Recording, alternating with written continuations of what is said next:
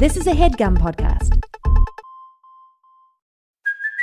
Hey, it's Kaylee Cuoco for Priceline. Ready to go to your happy place for a happy price? Well, why didn't you say so? Just download the Priceline app right now and save up to 60% on hotels. So whether it's Cousin Kevin's Kazoo Concert in Kansas City, go Kevin, or Becky's Bachelorette Bash in Bermuda, you never have to miss a trip ever again. So download the Priceline app today. Your savings are waiting. Go to your happy place for a happy price. Go to your happy price, Priceline. Professional welder Shayna Ford used VR training developed by ForgeFX to hone her skills as a welder. The more time that you spend practicing it, that's what separates a good welder from a great welder. VR training can help students like Shayna repeatedly practice specific skills. Virtual reality definitely helps because the more muscle memory that you have, the smoother your weld is. Explore more stories like Shayna's at meta.com/metaverseimpact.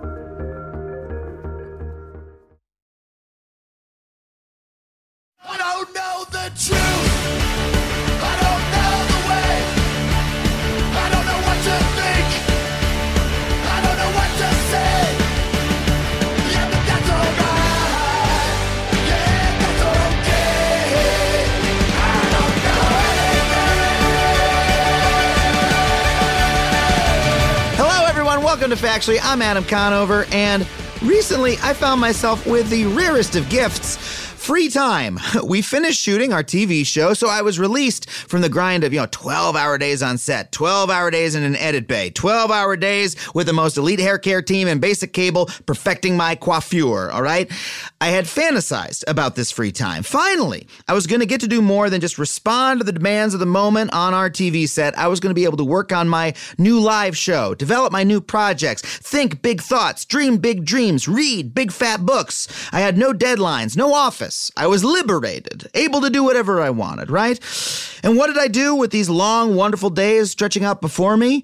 Well, I'll tell you, every morning I'd brew up a cup of PG Tips tea, fire up my laptop, and proceed to get nothing done. Instead, I'd ping pong from tab to tab, refreshing my emails, checking my Twitter DMs, then over to my RSS reader where I'd load up a few dozen more tabs of interesting articles, and then move on from those without reading them because I thought, no, I'm too busy to read those right now.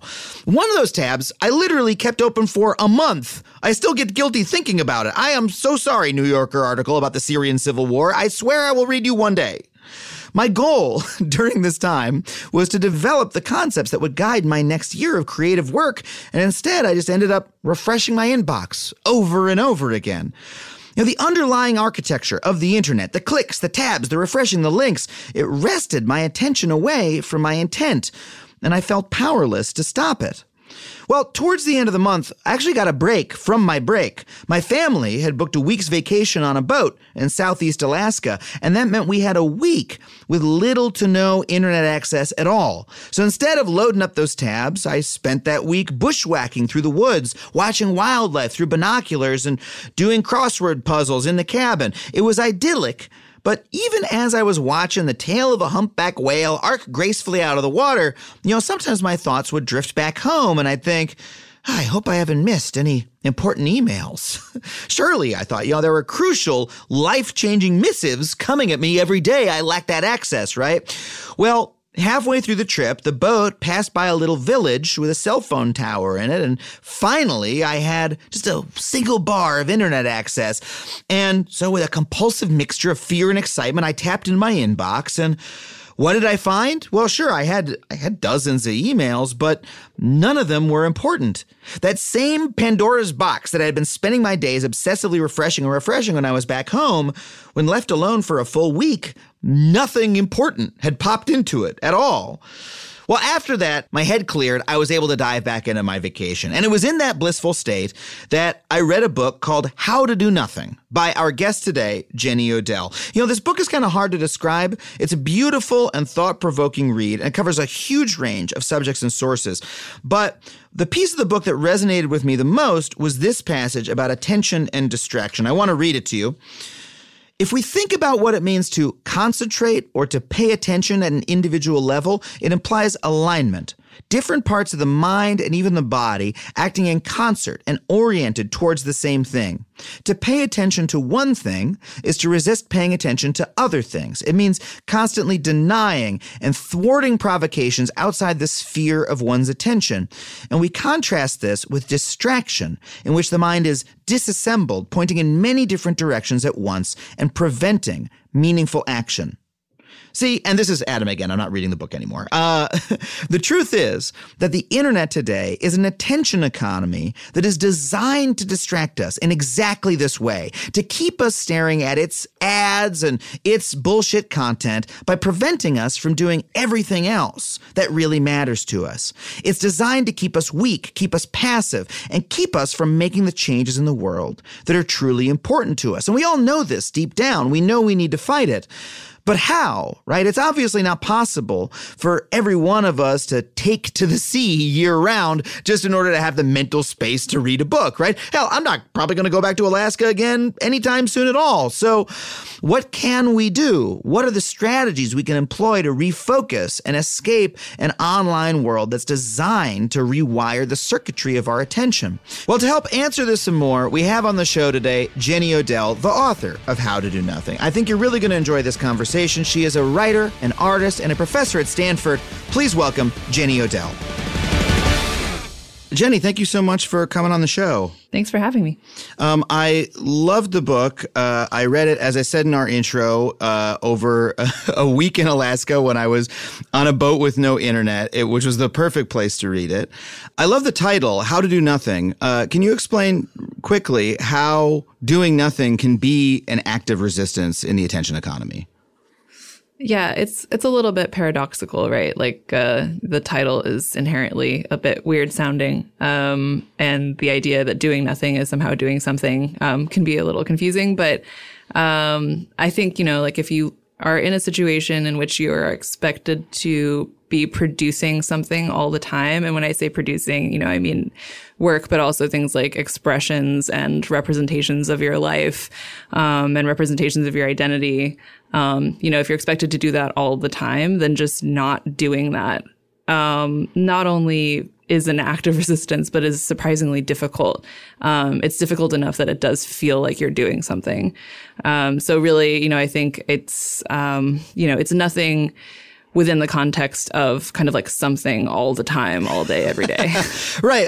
Let's just expand on that idea, because the book made me aware of this trend in our society that I realized in reading it I've been subject to, but have never really thought distinctly about, which is the sort of productivity culture, both in the overt ways, which are very noticeable, rise and grind, kind of culture, go, that sort of ethos, but also the way in which you talk about how our, social media, our, the rest of our economy is sort of structured so that we are incentivized to constantly be producing something of value for someone else. That productivity culture isn't just that rise and grind. It's also turning every aspect of your life into content or into some sort of economic unit.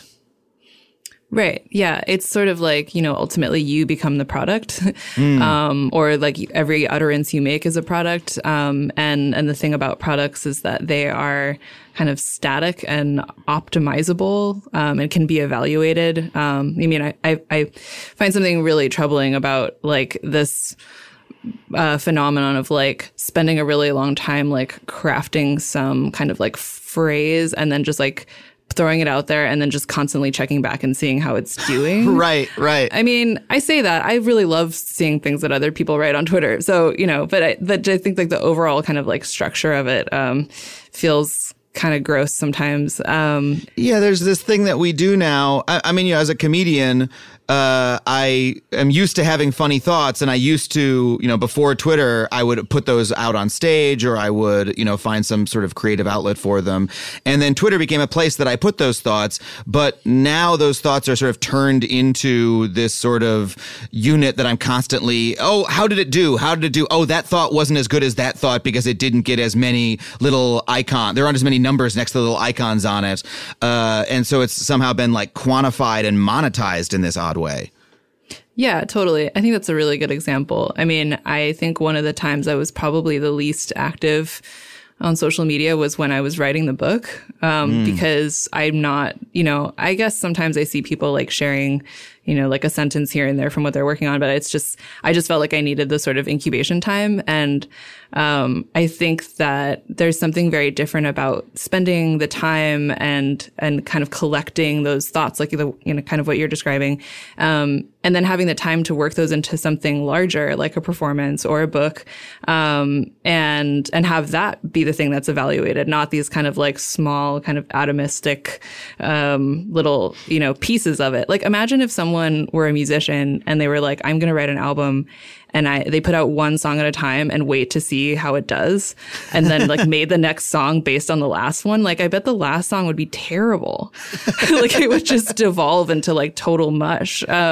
So again, I recognize that, different artists and writers' processes are different, but I do think that there is some kind of like removal from that sphere of constant evaluation that's like really important for incubating something. The fact that you say that you want to have that complete thought, you want to not quantify those thoughts on the internet, instead, have them and work with them in a deeper way, seems really connected to the book itself, because the book is so much a connection of looking at these issues through different lenses, through different ways, that collide in surprising senses. Like, so we're talking about, I think the sort of clearest takeaway from the book about doing nothing in the social media context, but how does that apply to, completely different parts of the economy or our lives on Earth, that concept of doing nothing? Yeah, I think it's, something I was surprised by in writing the book was the ways in which these arguments that I'm making that seem specific to social media, have a really long history, culturally. So, that's why in the book I talk about, the general strike in San Francisco as this kind of moment of, putting one's foot down, in the context of like inhumane working conditions in which there is, it's every man for himself and people are sort of pitted against each other. And in my research into that, I was like, wow, this sounds really familiar. This sounds like, a bunch of abused freelance workers or something, right? Like, right. It's like really familiar. And just kind of like tracing this longer history of, these kind of depressingly almost like small islands in which people, were pursuing something like that. In a longer story of this like continued crush of just like total determinism and like productivity at all costs and like extreme bottom line mentality at the expense of like human health and just like survival, like psychological survival. Mm-hmm. And then I also talk a lot about art in the book because I teach art and I make art. But that's another thing where if you kind of look back through history, you see that things like art and contemplation and anything that's not sort of productive in a really super obvious, narrow way has always been threatened in culture in different ways. And so I think it's just really helpful to get that historical context because it makes this current moment not necessarily less dystopian, but like an unprecedented dystopia is way scarier than one that has precedent. Like you can kind of like look back and see a little bit more about like how we got here. Right. And that's one of my favorite lenses to look at any kind of issue through as well, because everyone is always saying about every issue facing us that this is the first time we've ever faced this, that we've never seen an election like this one before, or we've never faced a problem of this magnitude. And the fact is we usually have, and it makes them seem less frightening, but it also gives you a different approach to facing those issues when you are looking at them through the lens of how other folks have faced them through history. And one of the things I'm really interested in is that broader view that you take means that you make a much larger critique of social media or the productivity ethos in our economy than most commentators do. You don't just say, hey, we should all be quitting these sites, or even that these sites should be reforming their algorithms or et cetera. You're saying something a lot more complex than that. I just pulled a line from the book where you say, I'm less interested in a mass exodus from from Facebook and Twitter than I am in a mass movement of attention. What happens when people regain control over their attention and begin to direct it again together? I'm really fascinated by that thesis statement. Can you expand on that at all? Yeah. I should say, in terms of like the writing that's been done and the work that's been done on things like persuasive design and social media and trying to, perhaps regulate that, I am kind of all for that. I feel like my argument isn't necessarily like contrary to that, but it's kind of maybe just from a different perspective, or it's like zoomed out a little bit or something. Because like my problem is really with the idea of productivity overall. One of the things that I ask in the very beginning of the book is like, when you say productivity, it's like productive of what and for whom and why. I mean, I think we can all think of examples, right? Like individually or culturally where like, something was supposedly made more efficient in the service of some larger structure that was totally inefficient. So I think there are just often times when you kind of like zoom out and you're like, okay, yeah, like you're producing something, but like, is that even worth producing? Or like, is that actually like horribly destructive? Right. Like, If you can do the TPS reports faster, but why not ask, do the TPS reports need to be done? Why are we spending our lives doing these reports? Right. Or it's like building a really efficient coal plant. It's like, right. That's the least efficient, possible thing to do. But it's like, but it's like really high tech inside. So that's kind of how I feel about the whole thing. So I think that's why my argument sounds a little bit different, where it's not like, quit social media to like get control of your time. Because usually that rhetoric is still taking for granted this kind of take control of your time so you can produce more. Like that's left kind of unquestioned. And the other thing that it really leaves unquestioned is the idea that time and attention are currency. And like any other currency, like that it's sort of just interchangeable, indistinguishable units of value. Whereas I think, in everyday life, we all know that different time feels differently and that there are many different forms of attention. Even though one very shallow type is encouraged by, social media, there are other forms of attention. So, those are assumptions that like I'm kind of interested in pushing on. And that's why the sort of like just quit Facebook once and for all. It's just, I think I describe it in the book as fighting the battle on the wrong plane. Let's keep talking about that in terms of attention, because you discuss in the book how social media sites, or even the way advertisers divide up our, they're trying to grab our attention and television networks sell our attention to advertisers, right, for them to put commercials in front of, right? But that's all taking our attention as one, sort of infinitely divisible unit, right? It's just people have attention and we are gathering it, we're selling it. In the case of something like Facebook or Twitter, they even resurface that to the users in terms of seeing how, you see how many times your video was viewed or your post was liked to see how much attention it got. But you point out that, there's different types of attention. You can be half paying attention to something. You can be thinking about something thoughtfully. You can be engaging with something critically. And you talk a lot about deepening attention. Can you tell me what you mean by that? Yeah, I think a lot of it just comes down to kind of like pacing and patience, right? Like really shallow attention which is like the type of attention that advertisers would like to think that they are getting from you is like uncritical and shallow. Like I saw it, therefore I consumed the message, like end of story. Like right. There were no obstacles in that, right? And there were no maybe like questions about the circumstances around that ad and, maybe like who owns this company or like why is this ad being served to me? Like these are not questions that are part of that really shallow attention. And so I think, the kind of deeper attention that I'm talking about is really just a form of seeking or even like inviting the possibility of context, as well as kind of like looking at something from a slightly different perspective. So like this is kind of a depressing example, but yesterday, my boyfriend Joe Vikes, who's also a writer and comedian, he and I were talking about Instagram ads and how, it's possible that maybe we were talking about how like we don't feel good when we look at Instagram, even though I like all these people, they're my friends. But it's just kind of, you don't feel good. And then in that moment of feeling not good, you're served an ad, which is when you're you're vulnerable, right? Yeah. And so we just kind of got curious about these ads. And so we, like, one at a time, we like each went through our Instagram stories and just like flipped through that. Like, we weren't actually looking at them. We just wanted to see which ads we were being served. Because I had never seen which ads he gets and he had never seen which ones I got. And it was super interesting. Like, his were all snack foods. And mine was, I felt very insulting. It was like very like yoga, like goop.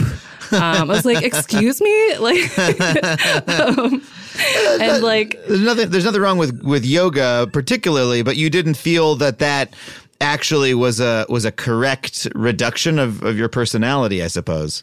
Well, I mean, okay, I like yoga, but I guess it was the more sort of like the overall image I was getting of like, yoga amidst like all of the other sort of like organic, whatever, facial products. I don't know. I was just like, oh, like, it's so gross. But, I realized that that's a very different way of looking at ads, right? Like, I realized that I'd never actually looked at the ads. Like, I'd looked through them maybe, or like, and I think that's what's supposed to happen, right?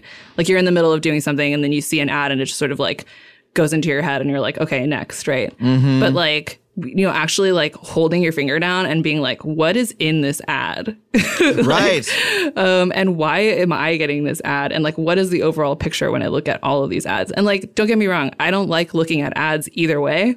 But if you have to look at ads, like, there are different ways to look at it. And I think that extends to a lot of other things where, you can take like a weird perspective on a lot of media and social media and ads and see, get some information that's kind of like interesting and maybe useful.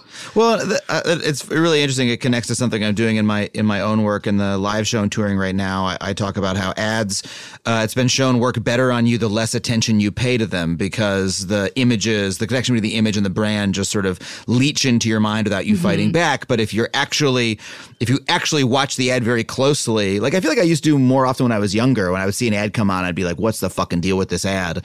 That's like a way to, I mean, you're maybe not going to escape, say Apple's luxury halo, right? Or something like that. Like those deep image associations might still work on you, but at least you're thinking critically about it, which is better than not in terms of erecting your own defenses, I suppose. Right. And it feels different, right? Like, I think I find myself using this phrase a lot of like, it matters where like the center of gravity is. And I think like in that passive moment in which like the ad is just sort of like leaching this brand into your mind, like the center of gravity is not really in you. It's like you're just this sort of like empty vessel and you're like all of these things are scrolling past you and some of them are making it in and some of them aren't, versus like if you sit down and make a decision to like look at ads, like study these ads, then that's coming from it's an intentionality that's coming from like a decision that you individually made. And I think that's one of the things that I just worry about in general.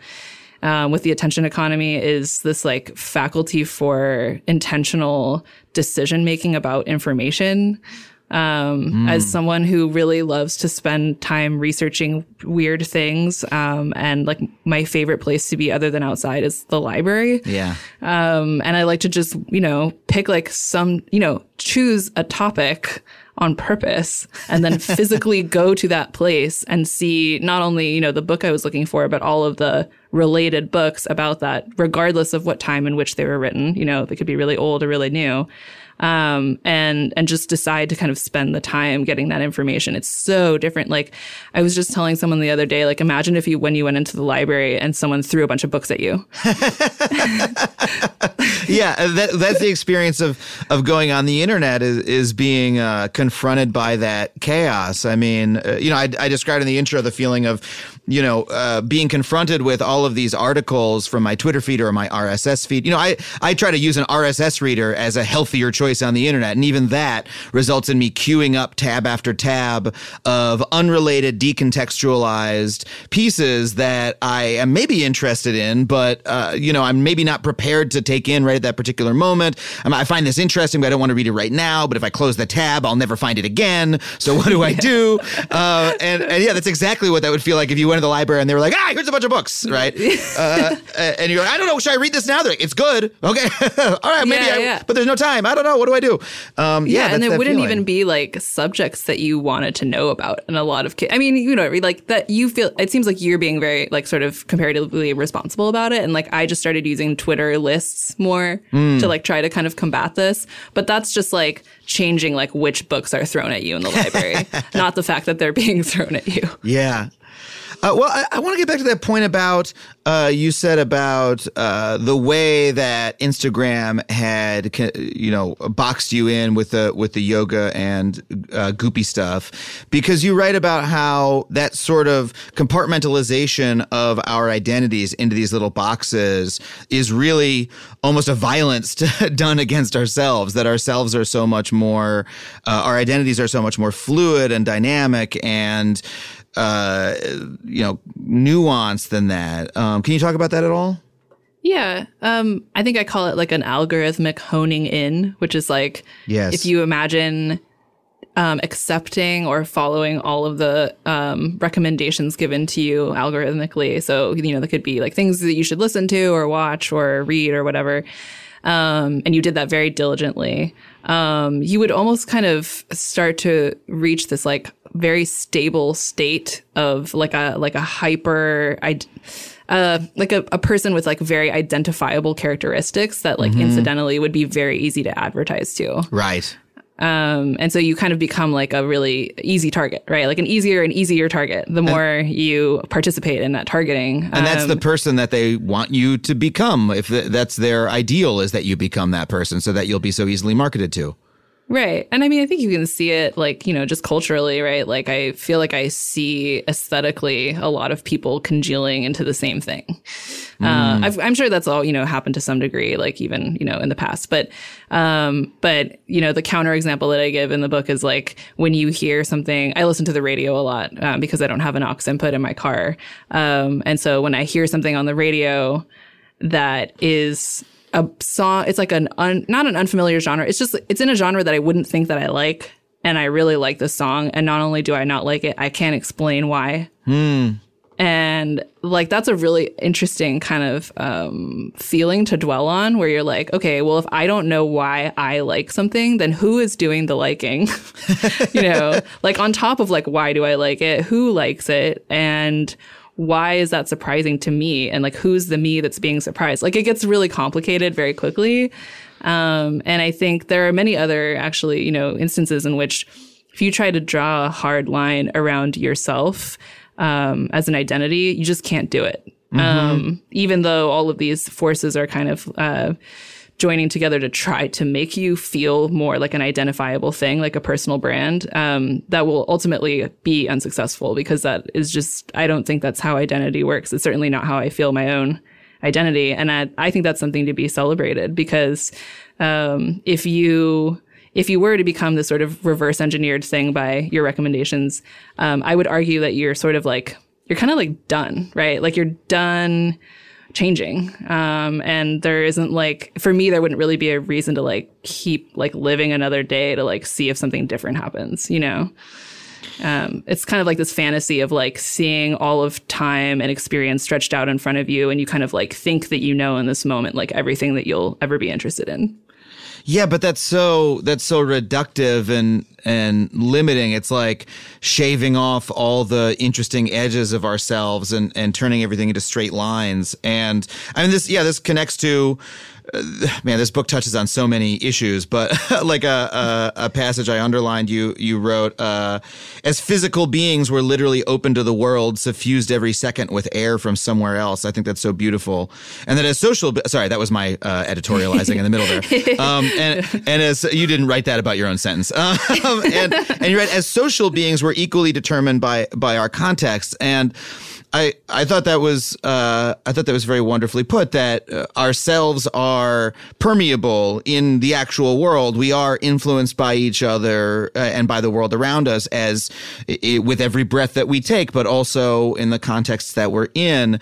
And yeah, what you're describing there, that social media and that the attention economy does to us is really and the idea of personal branding and the idea of individualism, right, is sort of shaving off that context and trying to divorce us from the context that we naturally share with other people. But then that's a betrayal of what our actual self is made of, in a way. Does that make sense? Yeah, it does. And I think, beyond that, it also makes it a lot harder to change your mind. If I mentioned in the book that I worked at a really big clothing brand for a while, so I know all about, just kind of like branding 101 or whatever. The brand is supposed to be timeless. It's not supposed to change. It's supposed to be highly identifiable. People are supposed to be able to kind of count on this brand, right? To not have changed. And so there's obvious problems for something like a personal brand where, you're heavily scrutinized and all of your kind of past expressions are available to everyone. And so it makes it a lot scarier, I think, to admit that you're wrong. That's something I feel like you almost never see online. Admit that you're wrong and be forgiven, and change your mind and learn something. Like, these are all things like, that, happen very frequently within, groups of friends or families or just, like normal human contexts. But something like Twitter is pretty hostile to something like that. Yeah. But I mean, if we you're right about brands. Like, I got so mad when the Slack logo changed. The for those who don't know, the Work Instant Messaging Act. This is how sucked in I am to productivity cultures, that my favorite social media app is the Work chat app I use. But they changed the logo, and I was so angry. I was like, the new logo is so bad. I will defend that it is bad, but still, I don't like it either. I'm still waiting around for them to change it. I'm still like, oh, this is bad. And imagine if I treated my friends that way, right? If that was the way we treated each other, like, I can't believe you changed your clothes. What are you doing? Why'd you take off the hat? You ruined your brand.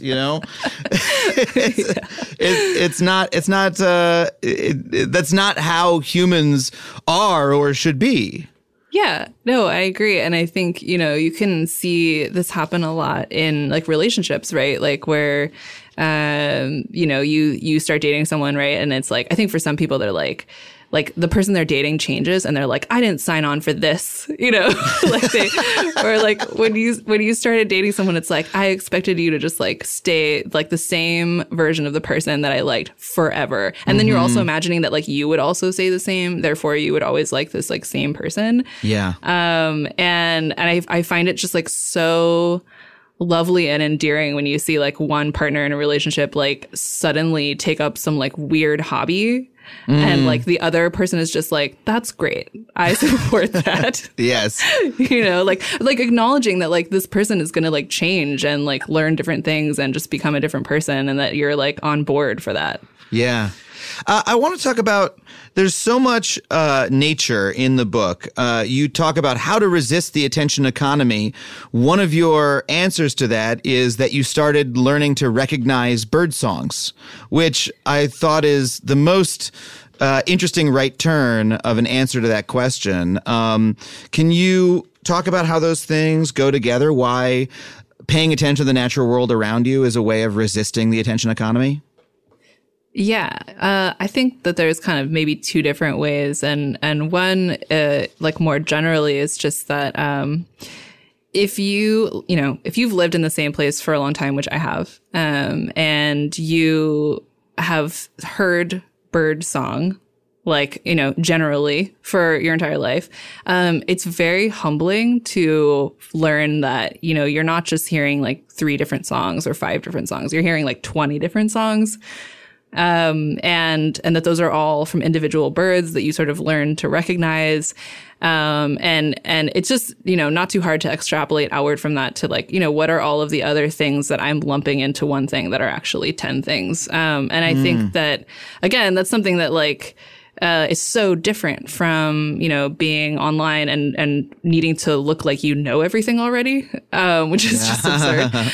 This is kind of like the opposite, where it's like, oh, the more I learn about this, the less I realize I know. And that continues. I mean, I got into bird watching years ago, and I still, to this day, I will hear a bird that I thought I knew make some weird sound, and it, and it means some strange thing, or it's like some part of the year, and it's very clear to me that I'll kind of never get to the bottom of that. And I think that feeling of curiosity and investment in learning something, but also acknowledging that, I'm going to have to continue to pay very close attention, probably for the rest of my life, to really learn about that. It's just like, it's so refreshingly different from how I think judgment is exercised online. And then the second, more, I could definitely be accused of like the California hippie element. But I really strongly believe this is that, as I've gotten to know individual birds, like the crows that visit my balcony every morning, and crows can recognize human faces and are very intelligent animals. Wow. It's just, I spend a lot of time looking at them, looking at me. And they also will like stop me on the street. Like if I'm within like a couple blocks of my apartment, like it actually happened yesterday, and I was like, oh, I don't have a peanut. And I was like so worried. I was being like shaken lady. down. Hey, peanut lady. Yeah. But yeah, the fact that this non-human but social and like intelligent animal is looking at me, who is also a social animal. It's like this really helpful like perspective that is not only outside of the very myopic kind of personal branding perspective. It's outside of even the human like ego perspective. Mm-hmm. And I just I can't totally explain it, but if I am in some like deep funk, or like I am convinced that I live in this like apocalyptic dystopia or something, like, I could be having the worst day, and just spending time around just non-human forms of intelligence and sentience, it's just so reliably breaks me out of that. And then, of course, it leads to this recognition that I exist in this kind of community, like a human social community, but also a more than human social community, that I am in a time and in a place. And like that kind of grounding has really been a huge lifesaver for me. Right. So that idea of context and of being a human who's physically incarnated in a time and a place, right? Yeah. In a world that's around you that isn't just, bits and packets of data, and isn't just even human created concrete, but is also a portion of the natural world that's on a particular spot of the globe that has a particular climate, particular flora and fauna. That's a big part of the book. And you have so many anecdotes in the book about how you return your attention to that over and over again, whether it's by bird watching. By the way, I love that you say in the book, you say bird watching, we should really call it bird noticing. I love that it's like, yeah, you're not really, all you do is like, hey, there's a bird. Oh, there's a blue jay. I know what that one is. It's a blue jay. Maybe I'll write it down in my book. I noticed it. I see that it was there. Yeah. That's such a beautiful, simple action to do over and over again, to simply notice something. And you also talk about how you went to a creek that went to your, I don't want to tell the story for you, but through your childhood home, and sort of followed where it went and where the watershed came from, and so tell me about how bringing your attention to those things in the natural world, which are, the realest of all physical objects, how that is a tonic for our attention economy. Yeah, so that creek is like maybe a really good example where I think it has to do with kind of grabbing onto something that is not only like real, right, but it wasn't put there. I mean, that's a funny thing to say about a creek, right? But it wasn't engineered. It's not an amenity. It's just there. It's a consequence of the fact that water has to go somewhere. Yeah. And so water just trickles down the hillsides. Like rain falls, the land is arranged in a particular, way of peaks and valleys. So water flows in this particular pattern, and that's where a creek forms. And that's the only reason the creek is there. Right. Yeah. And it's been there for a while. It's been there from before Cupertino was a city, Cupertino is where I grew up. Yeah. And so I think just paying attention to that. And I should also say, like, this creek is similar to a lot of urban creeks in that it's not necessarily that it's hidden away. And from the research that I've done, it sounds like, especially like in the 70s, like it was just like really not taken care of, and there was just like trash in there, and like so it's not as bad as it could be, but it's certainly not something that's like very enthusiastically like offered up for observation. Right. When you're like, it's like the creek is like, oh, there's that like one weird bridge when I'm driving on Stevens Creek or something. I mean, or like that sounds like the LA River here in Los Angeles. It's there. People are aware it's there, but nobody even thinks I'm crossing the river when they do, because it's just this sort of channel that we don't give a thought to. Right.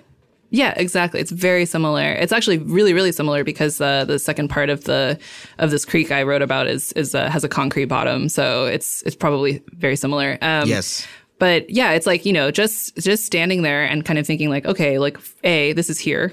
B, this water came from somewhere. And then this now makes you have to think about like weather systems. And like, I read about the fact that, sometimes we get atmospheric rivers in California where the water is coming from the Philippines, which is where half my family is from. And so I suddenly became way more interested in rain, and just thinking about where clouds are coming from. And just, it kind of like very quickly opens up onto this whole level of reality that is pretty frequently unacknowledged. I mean, I think it depends on where you are and how people feel about it there. But for the most part, it is similar to this creek, which is this thing that it's sort of like you can see in urban planning. They're like, well, this has to go somewhere.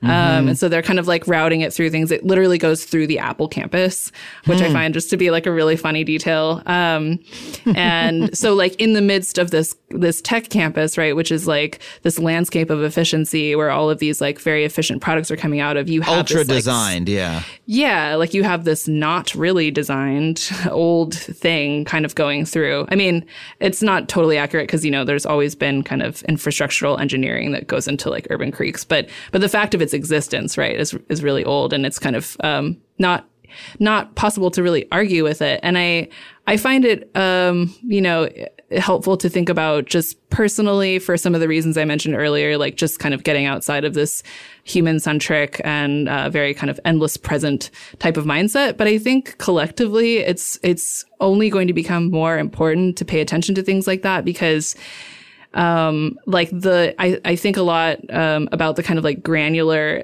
everyday felt effects of something like climate change, and it like a lot of it, it's just going to be things like that, right? Like flooding. It's like, oh, right, like there's water and it has to go somewhere. And that's non-negotiable. You cannot engineer away water. It's kind of, or the fact that like things normally happen at a certain time and now they're going to start happening at like weird times. I just think it's this kind of,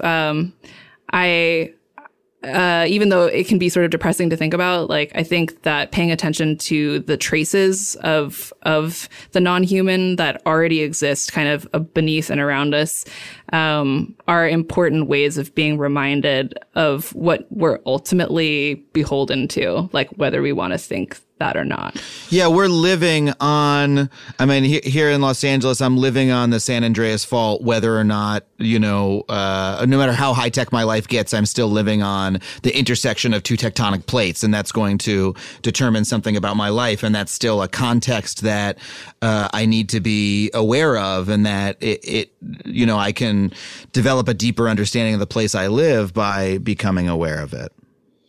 Yeah. And as I'm terrified of earthquakes, like, don't get me wrong, but I think that there is something like, I don't really know what the word is for it. It's certainly not reassuring, but there's just something very different about being like acknowledging that you're subject to forces like that again, we're not kind of put here by any one person, that we're all kind of subject to that it provides this like really important limit. Like I read a book recently that brought up this phrase "inferno of the same" to describe. It's by the author of now I'm forgetting his name, but he wrote The Burnout Society.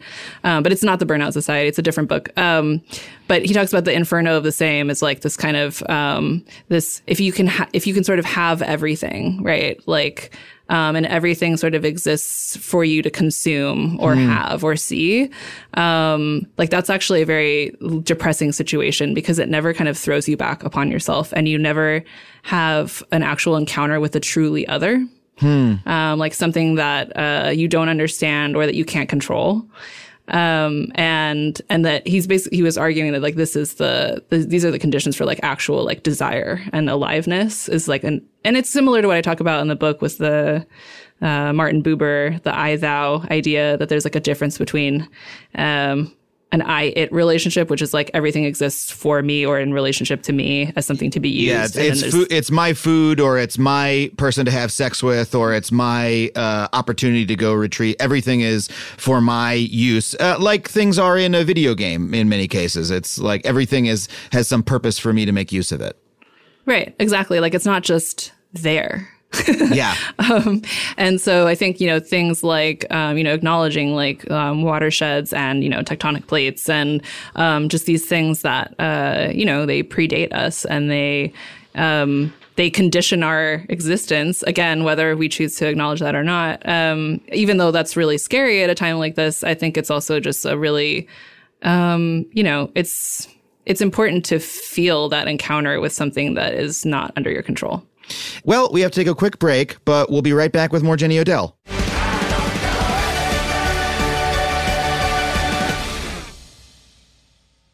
As a Factually listener, you're probably aware of my unwavering commitment to online privacy. Well, Delete Me has been an indispensable tool for me for many years, long before they even started advertising on this show. I've been using their wonderful service. In today's digital landscape, it's alarmingly easy for data brokers to traffic your personal information online. In fact, I would almost guarantee that your personal information is on multiple data broker sites on the internet right now. It's not even the dark web, it's the regular web. These data brokers may be peddling and exchanging your name, phone number, and home address, all without your knowledge. And trying to locate and remove all this data yourself can feel like an impossible task because there can be dozens of these sites. But that is what Delete Me does for you. Delete Me's team of experts scours the depths and the breadth of the internet to locate and remove your personal data. Within just 7 days, you'll receive a comprehensive report detailing their findings and what they have removed. It can be hard to believe, but approximately 41% of Americans find themselves vulnerable to various forms of online harassment, and this means doxing, scams, and even identity theft, all of which pose significant threats to your financial security and could potentially derail career opportunities. I used to get weird people calling my cell phone all hours of the day or night until I signed up for Delete Me, and it cut it right out. So if you want to safeguard yourself like that and live with the peace of mind that experts are hunting down and removing your personal information every 3 months, then check out Delete Me. Go to joindeleteme.com/Adam and get 20% off for all consumer plans with the code Adam. That's joindeleteme.com/Adam.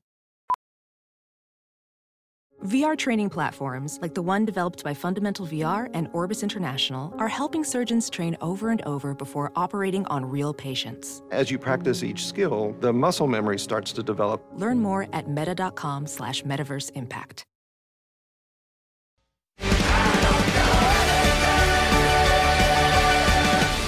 So we were talking about finding context in the natural world and how understanding these sort of forces outside of ourselves is so important. But you also talk a lot about how that context exists between people, that in face-to-face interactions, family interactions, friend interactions, there's so much irreducible detail in how we interact with each other, that we are, when we're in face-to-face or in small groups, we're constantly negotiating, and what a rich thing that is, and how that is almost completely lost when we take those conversations to social media, for example. Can you speak on that at all?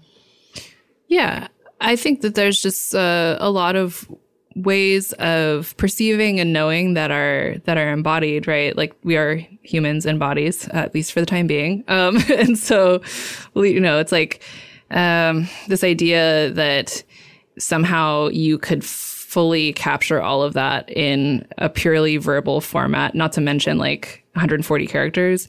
It's kind of... 280 now, and now it's 280. Yeah, okay, well, come on, they fixed everything. It's 280 now. Yeah, I just, I think it's kind of part of the larger argument that I'm making about context, which is that like so much of the meaning of any expression is the circumstances in which it was expressed and kind of the context around that, and so. I think that even for someone, let's say, like who, for whatever reason, like can't often communicate with other people in person, like there's still something very different about, let's say, like having a phone conversation with one person versus 280 characters communicated to like hundreds of thousands of people. Mm-hmm. And not only hundreds of thousands of people, but like people might show up in this weird sort of nebulous audience that you didn't even think were there. Yeah. That's happened. That happens constantly to me on Twitter. Yeah, you write something and you think you have in mind the person who's going to read it, and then people who you did not intend at all read it and bring a meaning to it that you did not intend, and you find yourself in this weird position of having said something that you didn't think you were saying. We're all familiar with that horrible clusterfuck. I think it has to do, some of it's inevitable, right? But like an interesting thing has been, I have now written this book. The book is somewhat, inevitably alienated from me. It is out in the world. People can, have interpretations of it, that I did not intend, like in good and bad ways. And that's there's not necessarily anything wrong with that, but like, it's a book, so it's kind of long and you have to sit through it. And like people who contact me about the book, have spent the time, and, it's hard to imagine having a knee-jerk reaction to a book that you read the entirety of. Mm-hmm. But it's way easier to imagine having a knee-jerk reaction to a sentence. Yeah. Or a headline or like a small snippet of a video, especially when not only are you seeing it isolated, you're seeing it isolated and then followed by everyone else's knee-jerk reactions. Yeah. So I think a lot about the kind of context in which information is presented and, obviously what that does for reactions to it, but also then over time, what that does for what is even getting expressed in the first place. Because, in a kind of horrible way, I feel like individuals are becoming their own, marketing departments, and doing their own kind of consumer research. And so over time, you kind of start to see like these, expressions being shaped by those contexts or made for them specifically, at the expense of forms of expression that require more context and time. Oh, absolutely. I mean, the experience of being on Twitter, for instance, is the experience of trying to craft thoughts and ideas that are going to do well in that very specific environment where, all context is removed and people are only reading that one sentence.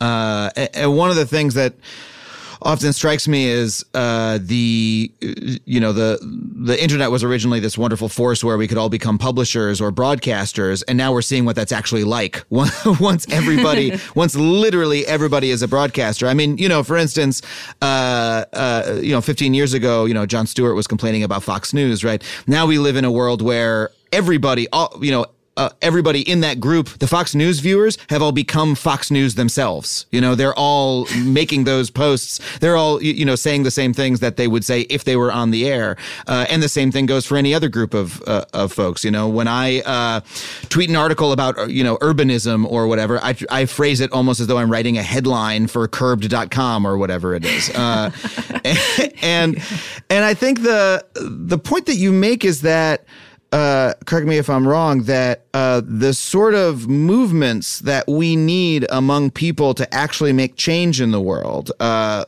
can't happen in that space, right? That in that context-free, very surface level, very reactive space, we can't focus enough as a group, and we don't have the context that we need to actually make change in the world. Is that correct? Yeah. And I mean, I will say that I wouldn't want to discount, the potential for spreading awareness of something, on social media. I think, like there are many like hashtag campaigns to point to where, in terms of just like speed of getting the word out about something, I mean, I think that's kind of amazing. Of course, that can also be used for terrible things, but then, beyond like just kind of being aware of an issue, like the actual part of like learning, the context and the history behind it, and having discussions with other people in which you can kind of like work out your ideas, which is something I really believe in. I mean, so many of the ideas in my books, I feel like they emerged like literally within conversation with some other person that I know, like, or maybe like one or two other friends, like over drinks. And so and similarly, I was kind of looking back through the history of successful activism and seeing this pattern over and over again of, small-ish, like groups that are small enough where you have a kind of, you're recognized in them as an individual, and there's a context for what you say and what you have said. And what has been kind of like said and accomplished in that group. And then those groups are kind of existing in this almost like federated structure where they are all in touch with each other, let's say across the country. So that, if one group kind of comes up with something interesting and new, like they can share it with the others quickly. But like that kind of, collection of kind of like concentrated nodes is very different than just like a sea of undifferentiated, all completely, totally connected points. Right. And the way information spreads through that kind of network is going to be really different. And, like I even see it, right? Like in my own class, like I just see, I've seen in my art classes, like ideas kind of like forming within a 14-person group, where people feel like proud of their accomplishments and feel like they're, seen and heard by other people in the group. And I feel like that's just so like, that is so necessary for kind of coming up with new ideas, which we definitely need a lot of right now. And new and like nuanced and complex ideas, not soundbite ideas. And so this is what I love about the book, because I love the connection between the contexts that we find in nature when you're, going for a walk in the woods, and there's so many different levels on which everything's operating. There's the context of geology, there's the context of, the watersheds, there's the context of, which species are able to survive in the soil type, and et cetera, that makes it a rich place, and that gives us, gives that place a lot of, possibilities and power. And then when we're when we're coming together in those small groups as individuals, we have a similar amount of rich context that, okay, you come from this place, you have this identity, you have this background, you have these abilities, and I'm going to take you as a full real person, right? And not and not try to reduce that. And we've got these connections between us, and there's so much richness there that we can understand and that we need to understand in order to create a lot of possibility and power. And what the attention economy does is it strips all of that away, and we just have these, where we each become these little boxes. Does that sound? I'm really paraphrasing your work a lot, but no. Yeah, that's absolutely right. And I think, alongside the algorithmic honing in that I mentioned, I think there's also this risk of only being in contact with people you 100% agree with, which I don't think, and not even like agree because of where it's happening. It's like agree with in a soundbite way, like not even in a sort of complex way. It's like you have boxes that you're checking and you all check the same boxes or something like that. I think for me, a really ideal group, right? If I were to be in one of these groups, right, that I'm describing, like an ideal group would be one in which, there's there's agreement around like why you're there and what you're trying to achieve, but there's different viewpoints, and like a little bit of tension, right? Like I think that you should be, you should examine your own beliefs. And, I'm friends with, not as many as I would like to, say, but, a few people that I really strongly disagree with about a lot of things, especially around technology. And, I really value our conversations because there are ideas that I have come up with or they have come up with or we have come up with that I don't think either one would come across alone. Like if I'm just by myself or I'm with people who exactly agree with me, I'm just going to keep plodding along and doing the same exact thing. And I think if I'm with others who, either directly or indirectly kind of cause me to question, some of the ways that I think about things, without, necessarily like questioning the underlying, political cause or whatnot. I think that would be a really I hate the word innovative, but it would be, right? An innovative environment where like new ideas would arise and new ways of addressing problems. So I think that's another really great thing that can come from the small group where if you have enough mutual respect and you've all decided to be there and you want to support each other, like you can have those debates and those discussions without it getting completely shut down or getting like canceled on Twitter or something. Right. And those are the sort of conversations that become more and more difficult on Twitter for everyone to bring like that sort of principled disagreement it seems only possible in that really close interpersonal context. Yeah. And I think it has to do with the fact that you're not anonymous, like in that context either, right? Like, if I'm in that group, I'm Jenny, not, a tiny circle avatar, that no one knows anything else about except for the thing that I just said. I think if you're in a group with context, it's like, it's known that like I have the sort of Jenny perspective and things that I say are going to come out of that. And then, likewise for everyone else. Yeah. I want to return to the topic of attention. In the book, you call for a disciplined deepening of attention, and you write that what passes for sustained attention is actually a series of successive efforts to bring attention back to the same thing, considering it again and again with unwavering consistency. One of the things that put me in mind of is it seems like there's a connection with contemporary mindfulness culture, with meditation practices, which are, I think that's one of the more interesting movements of the decade, that so many people are becoming interested in meditation and mindfulness and these sorts of topics, that there's almost a form of secularized Buddhism that's taking hold in a lot of places in America. And I noticed a lot of resonances between your work and that trend, but you never use any of that language. And I was a little bit curious if you felt that there was an intersection there or if there's a reason that you shy away from it.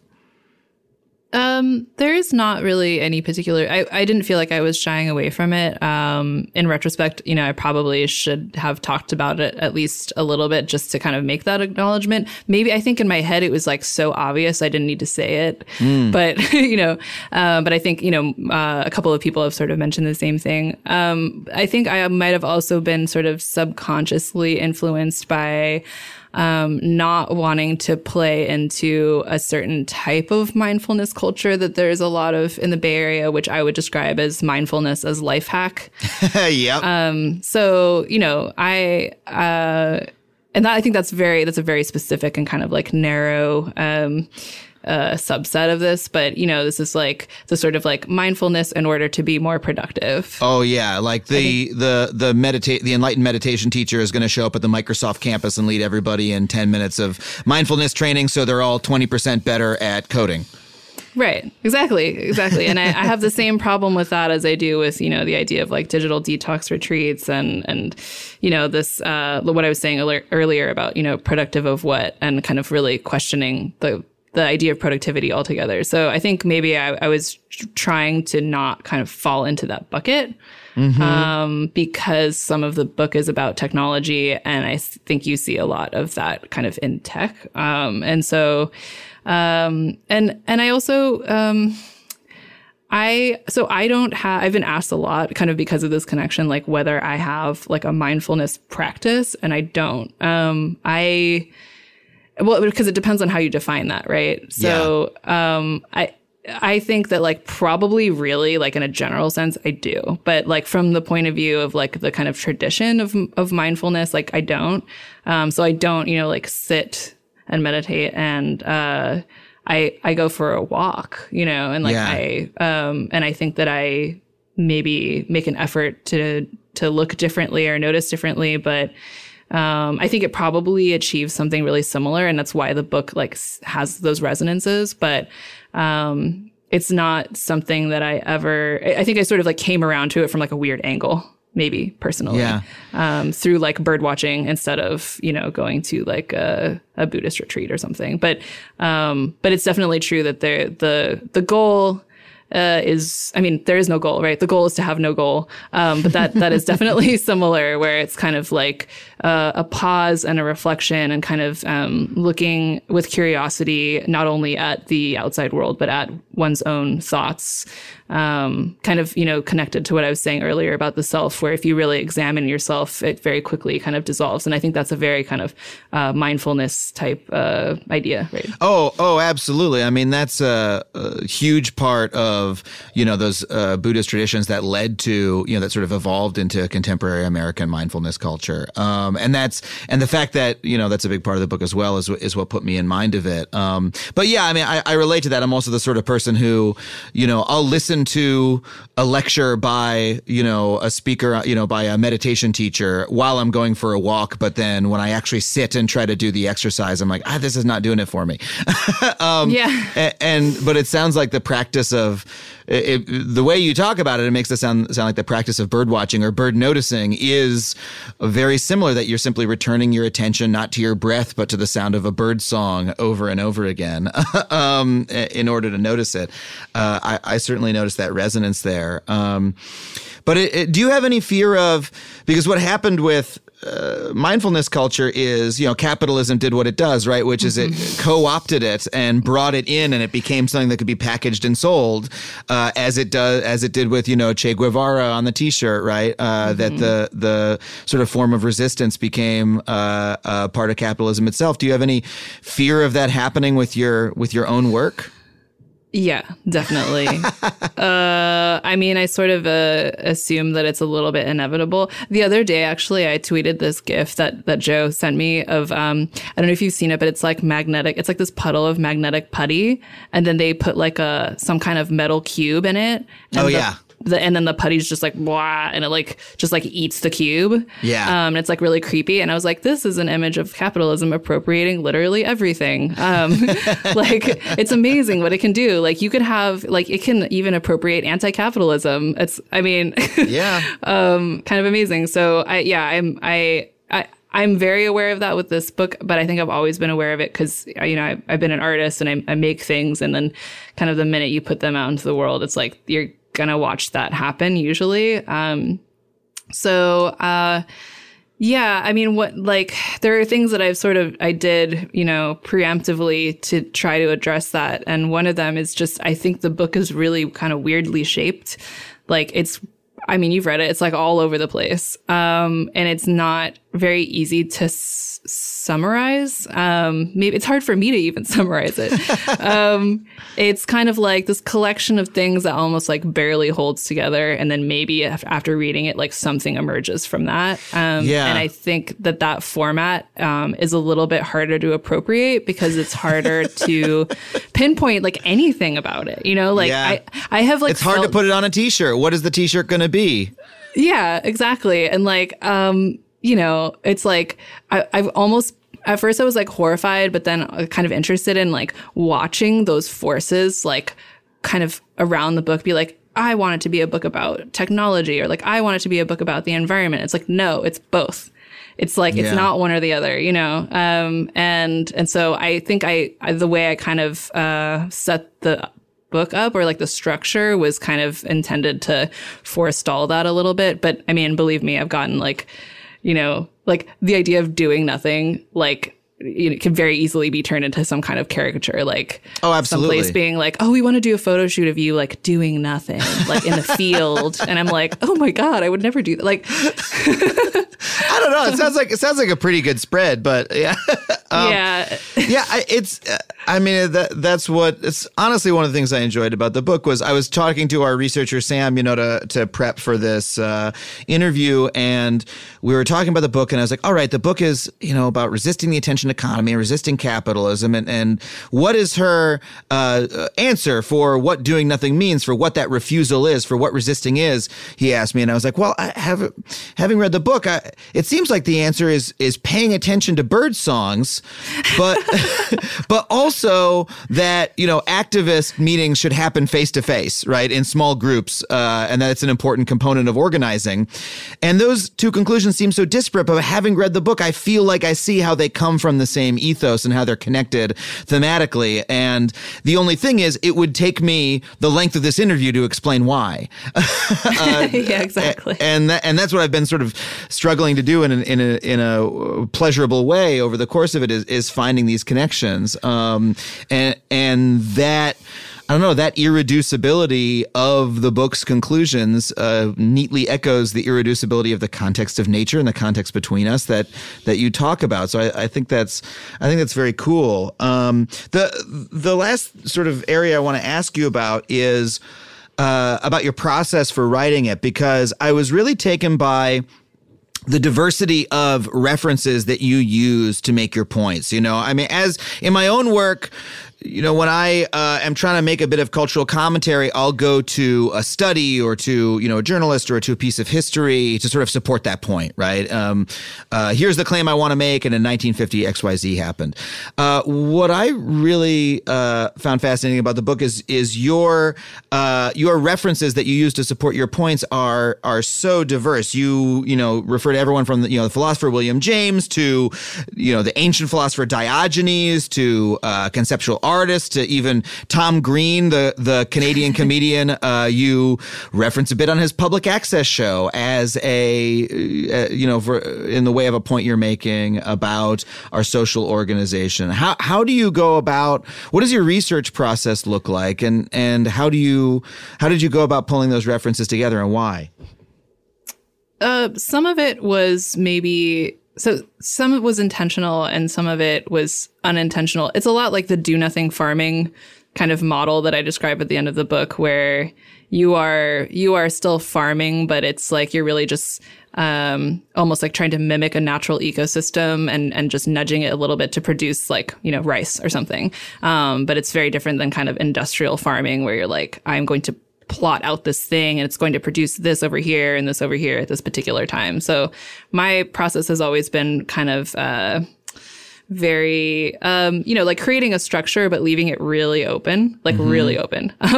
And so there are a lot of things in the book that I actually encountered while writing it. So things that I encountered last summer that I would never have expected to be in the book. And then there are a lot of things that I just kind of happen to have encountered for different reasons over the years and kind of stored them away. I think that my process could probably pretty well be described to, what a bowerbird does, which I don't know if you've ever seen a video of a bowerbird. No, I never have.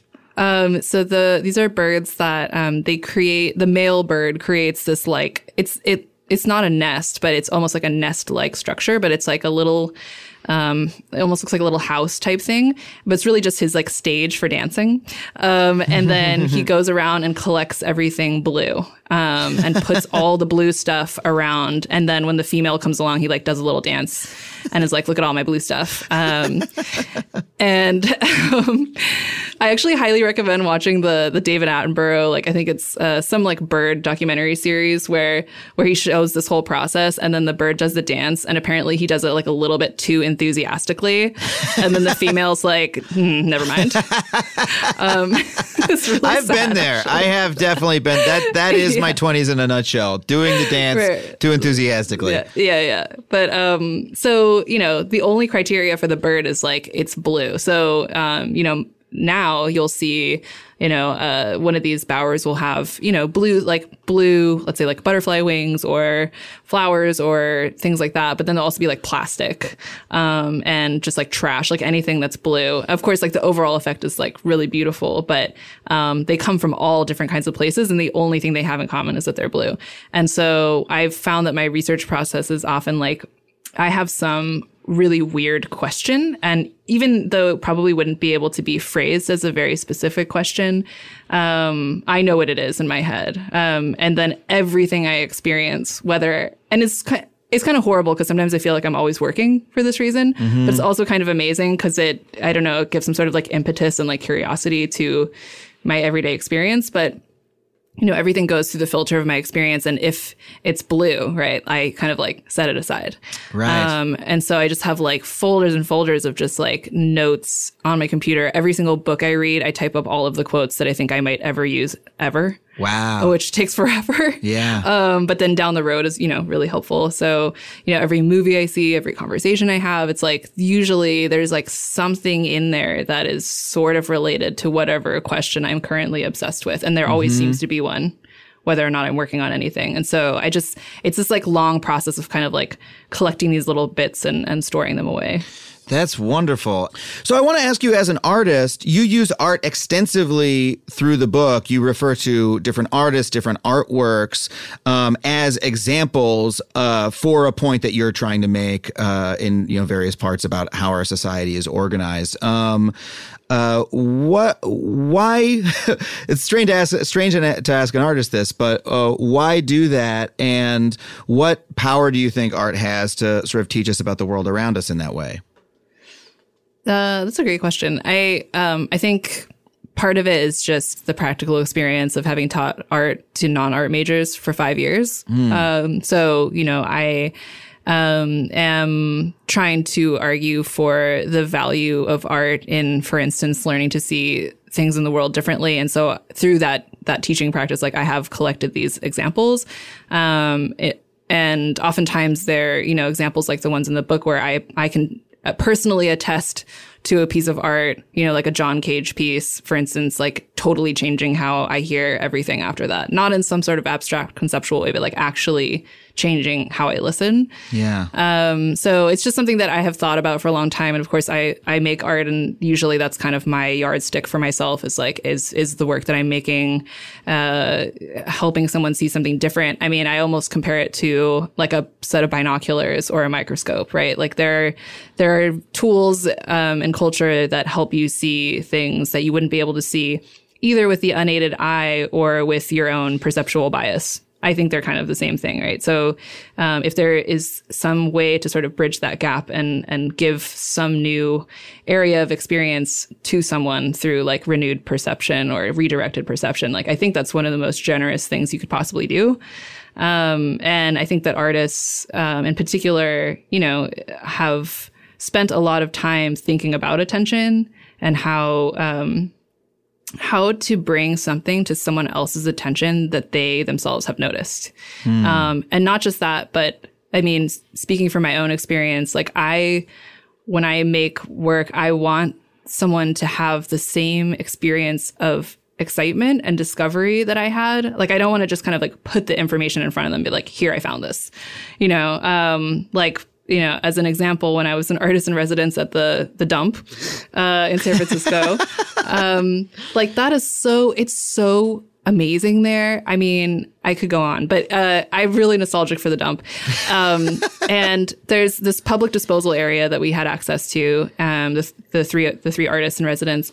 And you'd go in and it's like loud and there's these like U-Hauls, backing up and like just throwing just debris and like objects into this giant pile. And the pile is different every hour. One of the other artists and I apparently set a record for like the amount of time we were in the pile because we were just like addicted to it. We're like, because like, what's in the pile now? Who's standing there timing how long the artists are in the pile with a stopwatch? They've been in there a long time.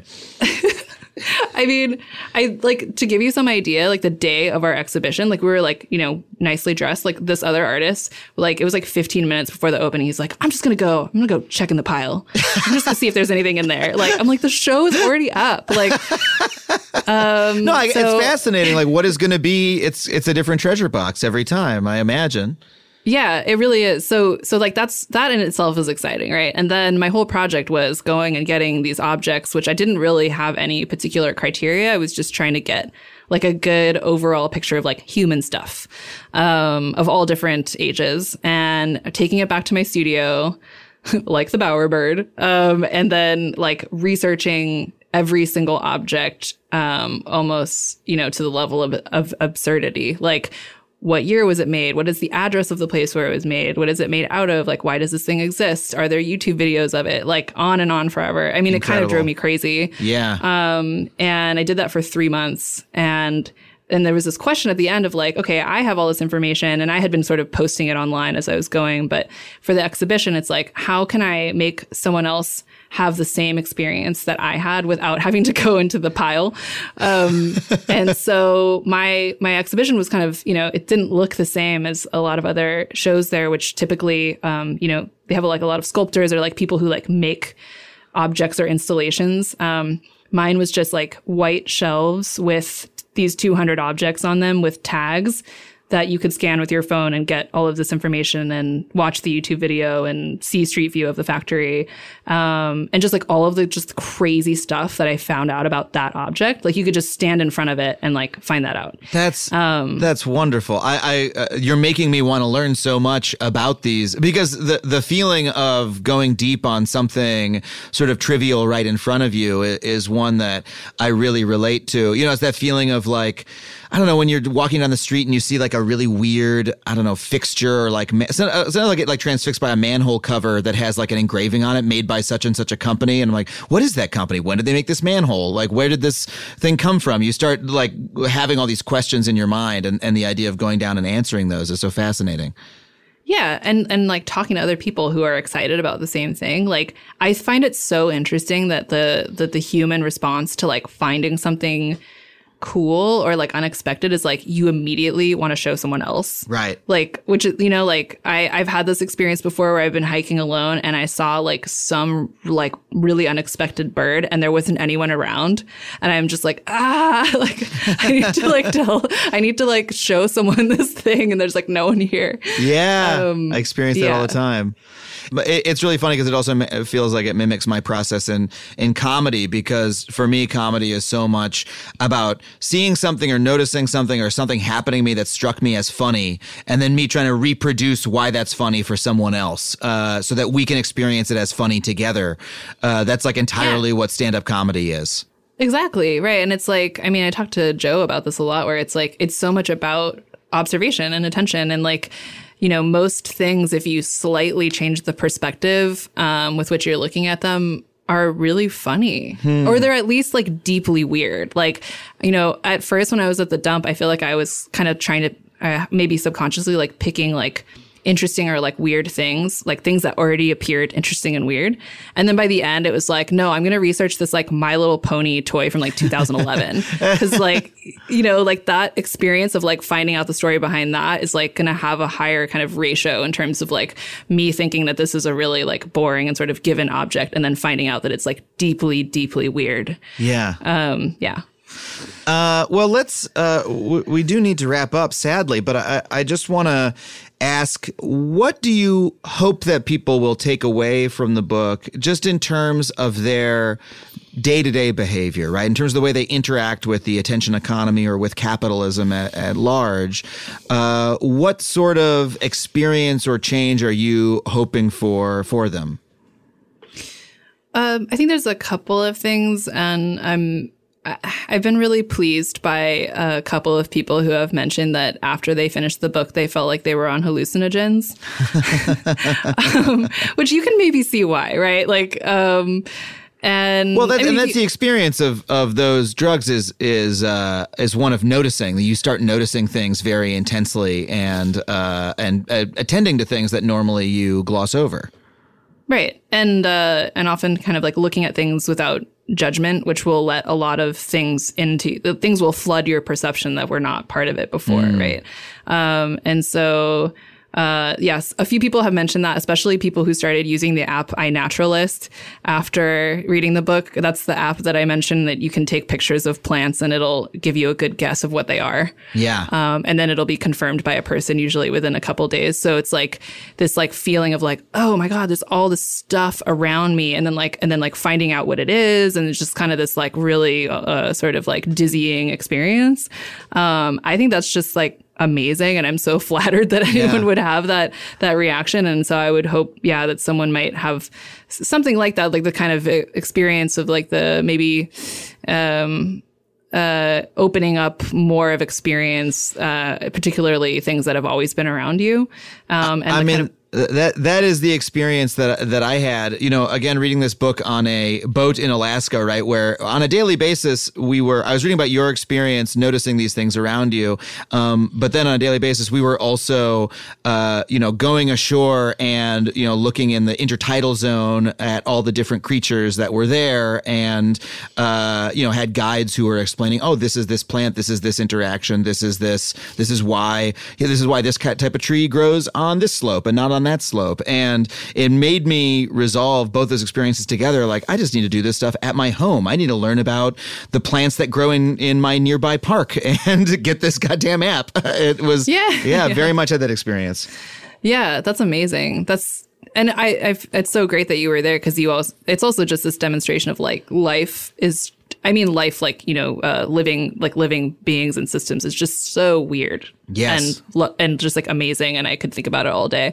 So that's like, one thing that I sort of hope for, but maybe more importantly, I really hope that it restores a sense of agency to someone who reads it. I was just in this, okay, this is going to sound really morbid, but I was in this cemetery the other day. And it's like a very beautiful cemetery that you'll have to take my word for it. It's not uncommon for lots of people to go for walks in the cemetery. And it's kind of up sort of in the hills and it has all these branching kind of pathways. Like my point is that there's like no obvious way to walk through the cemetery, like none at all. It's completely just like branching and random. And I was walking through it and I was just reflecting on the fact that because it's designed that way and because it's so big and because there's nothing really like to do in a cemetery unless you're like visiting a grave, my movement through that space is, I would imagine, maybe the closest thing that I typically experience to like free will. I mean, that sounds sort of weird, but like, I am not being impelled by anything. I'm not doing something that I think I'm supposed to be doing. I'm not working. I'm not looking for anything. I mean, I might be noticing some birds, but, if I take a right turn somewhere, that's just because I felt like taking a right turn. Yeah. You know what I mean? Like, or there's like something, oh, I see something over there. I'm curious. I'm going to go look at that, and especially doing that alone, right? Where you're not even asking anyone else like what you should do. Like you're just following your own sort of like instinct. And that to me is like the polar opposite of doing and everything and behaving exactly the way that things are designed to make you behave, like having the reactions that social media would like you to have, or framing your experiences in the way that you've learned is the right way to frame them. I think it's so important for me to step outside of that because I need these reminders that there are all these options around that I haven't considered and that I can just make the decision to do those things instead. And it sounds sort of like silly and like simple, but, I have talked to like a few people who read the book where like, oh yeah, it was just this kind of reminder that like, there are a lot of things that I think I have to do that I don't, and I can make that decision. Oh, well, thank you so much for coming on the show to talk to us about it. Thank you. Well, thank you once again to Jenny Odell for coming on the show. Her book, once again, is called How to Do Nothing. I really recommend you check it out. It's a wonderful read. And that is it for us this week on Factually. I want to thank our producer, Dana Wickens, our researcher, Sam Roudman, Andrew WK, for lending us that fantastic theme song. Hey, if you want to learn more interesting things or just find out what I'm up to, check out my website, adamconover.net. You can sign up for my mailing list there. Until next time, we'll see you next week on Factually.